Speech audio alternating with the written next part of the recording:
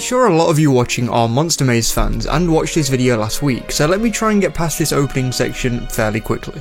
The Great Plateau is an amazing opening area to a Zelda game, completely changing our views on what an open world Zelda game's opening could be when compared to the more linear openings of old. It perfectly encapsulated exactly what you'd be doing for the entirety of the game, even when it comes to items and dungeons, for better or for worse. As it probably is for many of you, it's likely my favourite opening to any game ever. Despite not giving you too much story until later in the game, this is what a Zelda game opening feels like it should be. I should warn you, for a small section of the video here, there will be Breath of the Wild end credits section spoilers, but if you're here, it's likely that you've already finished the game and done all the memories and everything anyway, so here goes. The game ends with Zelda and Link looking over Hyrule, discussing how the world needs to be rebuilt after a century of ruin. It's kind of a one-sided conversation because of Link, but the point is, something seems to be going on with Vah Ruta and they're going over to check it out. Today I wanted to talk about where the story might have gone after the end credits finished and if we'll be going directly from that end credit scene or not. If you want even more Tears of the Kingdom content every single week, please make sure to subscribe since it helps out the channel to an unimaginable degree. Now that I've hopefully got you for the long haul, I want to start with a claim that could go bad the second you turn Tears of the Kingdom on for the first time. I do not think we will be starting from exactly where the last game ended off. I don't even think it's going to be in the same ballpark, but let me explain a few reasons why. First of all, and something that I think a lot of people cite when talking about this, it would be really weird if the E3 2019 trailer takes place somewhere in the middle of the game and Zelda has shorter hair, something that she didn't have during that end credit scene of Breath of the Wild. Another thing that throws a wrench into the works is that Tears of the Kingdom was initially supposed to be another DLC pack for Breath of the Wild, but they thought it best to expand it into a full game, so our first question would have to be, what would that DLC pack have been in the first place? We've all been so caught up in the sequel itself that the question of what the DLC pack could have been feels like it doesn't come into conversation much at all, because it physically couldn't have been this whole game. Was it adding some underground areas that could supposedly be in the next title, or was it something we 100% know about already, in the form of Skylands, or probably exploring a brand new civilization, or maybe it was directly after the story of Breath of the Wild. To be honest, I heavily doubt that last one, even though it makes the most sense in essence. While it makes sense to give more context to Vah Ruta having problems, the DLC would likely still have to be done in the world before the ending of the game, since I can't imagine it opening up an entire post-game, since that would feel like a crazy thing to keep behind an expansion pass paywall. But then that leaves the Skylands, the underground, or some stuff we simply just don't know about just yet, which is entirely possible considering we seem to know very, very little. The Skylands would be easily placed into Breath of the Wild's world, but creating an entire new language and stuff for a final DLC seems unlikely to me, though the idea probably wasn't as fleshed out as that before. All of this to say, the fact that Tears of the Kingdom was DLC initially adds quite a lot to talk about, though that isn't all we're here to discuss today, so while I don't think it's very likely, it is very possible that Tears of the Kingdom will start with Zelda and Link going over to Vah Ruta, then we might see Zelda's hair being cut or something in a montage, I don't know. Seems unlikely to me since this is a Zelda game and not the beginning of like a story game sequel or anything like that, but hey, it is definitely a possibility. Another possibility is the beginning of the game taking place with the 2019 trailer. I also can't really see this happening just down to it being a great big cutscene like this, but I do have another potential explanation to that, which leads us really nicely into speculating on the next game's opening, Great Plateau-like area. As we get closer to release, I think the memories of the Great Plateau are starting to flood back to everyone, because I started talking about this last week, then I saw a few more people make videos on the plateau last week too, and my tiny bit of that video inspired me to make this video because this was the only week where I didn't really have a video planned before the end of February. And those memories are really good ones, exploring at your own pace, seeing a decrepit Temple of Time, exploring Mount Hylia and the woods, and just taking your sweet, sweet time. My only bad memory of the plateau was getting the glider and thinking, wait a minute, we aren't getting any more items, are we? Apart from that memory, I only have sweet memories of my first romp through this plateau, and a lot of us want that experience again if possible and just as nice as it was the first time. The problem is, we've been wowed by open world Zelda and the opening to the game once before, and it's going to be much harder to do that with a successor to the Great Plateau. I mean, you'd have to completely change everything, which is exactly what I believe is going to happen. Let's talk about the Great Plateau in the next game itself first though. I do not think it will serve as the game's tutorial section.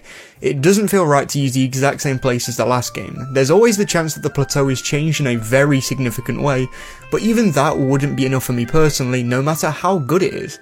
I don't mind it being changed and in the game, but I'd like something brand new for the tutorial area itself. More likely, but still unlikely if we're exploring the underground as well, could be underneath the Great Plateau, but even as a speculator, I'm reaching to an uncomfortable degree with that, so I'll just shut it and say I do not think that the Great Plateau is going to be the tutorial in the next game in any way. Even if it's been dug out and it's now a giant underground divot, I just don't see it. Something that I think could happen though is the E3 2019 trailer being made into actual gameplay, or at least the aftermath of all of that stuff anyway. We know for sure that Ganondorf is going to be coming back to life for real this time, and is likely the culprit for lifting Hyrule Castle with malice. We don't know whether or not that is going to take place right after the events of what happens in that cave or not, but I have a small theory on the cave as a whole, or more speculation as opposed to a theory since I have no evidence in actuality apart from little cutscenes.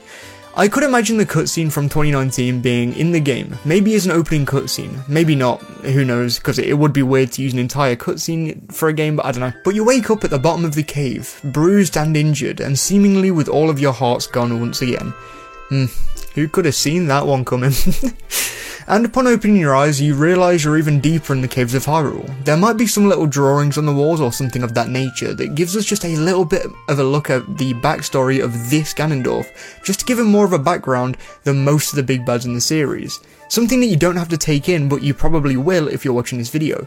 Plus, it might give us some clues as to which incarnation of Ganondorf this is if it's not a brand new one. There'll be a variety of at least some new enemies in there, along with darker looks at enemies from the previous games, beefed up bokoblins, keys, stuff of that nature. A lot of people, including myself, seem to use the quote from Aonuma where he explained that the first trailer for the game was currently a little darker than Majora's Mask, or something of that effect. And while the rest of the game doesn't seem to be showing that so far, it wouldn't surprise me if the opening is going to be showing that more than anywhere else in the game. It shows the hero at his wit's end, with the princess maybe even torn away from him once again. It would be an even darker place for the hero to be in than the start of the last game, since in that game he didn't even know who he was.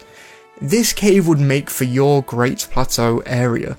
It doesn't introduce you to shrine equivalents, it doesn't introduce you to the wide open worlds.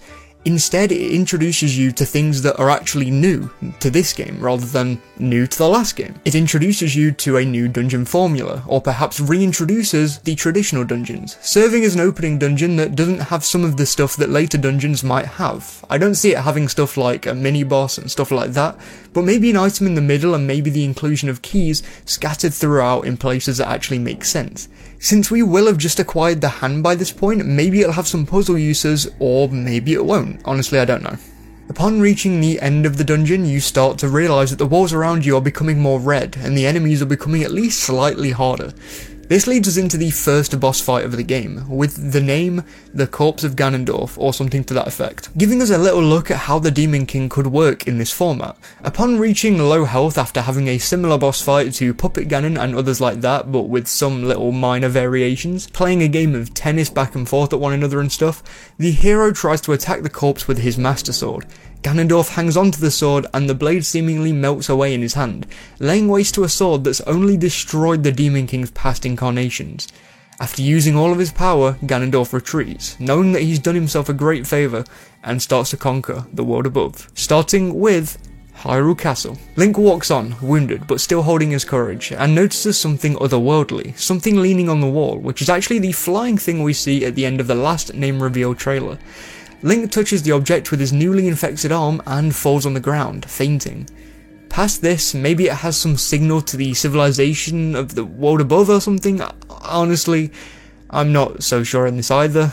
Like I said, it is just speculation. But the next shot we see is the shot of the arm lying on the table, seen in the 2021 trailer for the game. Maybe we have someone talk to us before walking out of the door seen at the start of the gameplay sections of that name reveal, opening up the sky. This is by far my coolest idea for the opening of Tears of the Kingdom. I want to add though, we actually have the vials added in the name reveal trailer attached to our belt as we leave that potential first big door. As we've seen through cover art and the game itself now, it seems to hold 8 potential tears or whatever they are. But in my little speculation piece on the opening, I think you can wake up to someone examining your arm and explaining its origins before telling you how to save the kingdom, leaving you with the vials and leaving you to begin your adventure in Tears of the Kingdom. There are many ways that Tears of the Kingdom could open up, whether it be through the sky, or maybe the underground isn't in the game, and this is only my own speculation piece, so please give your ideal openings to Tears of the Kingdom in the comments. I'd love to see your theories. Subscribe for more content on the lead up to Tears of the Kingdom's release, since every week until the next trailer is going to be themed around this game now, and like the video if you enjoyed it. Thank you all to my amazing Patreon supporters and members, with an extra special thank you to Sumji and Jared Whedon as usual. Thank you all so much for watching, and I'll see you next week. Please do stay safe.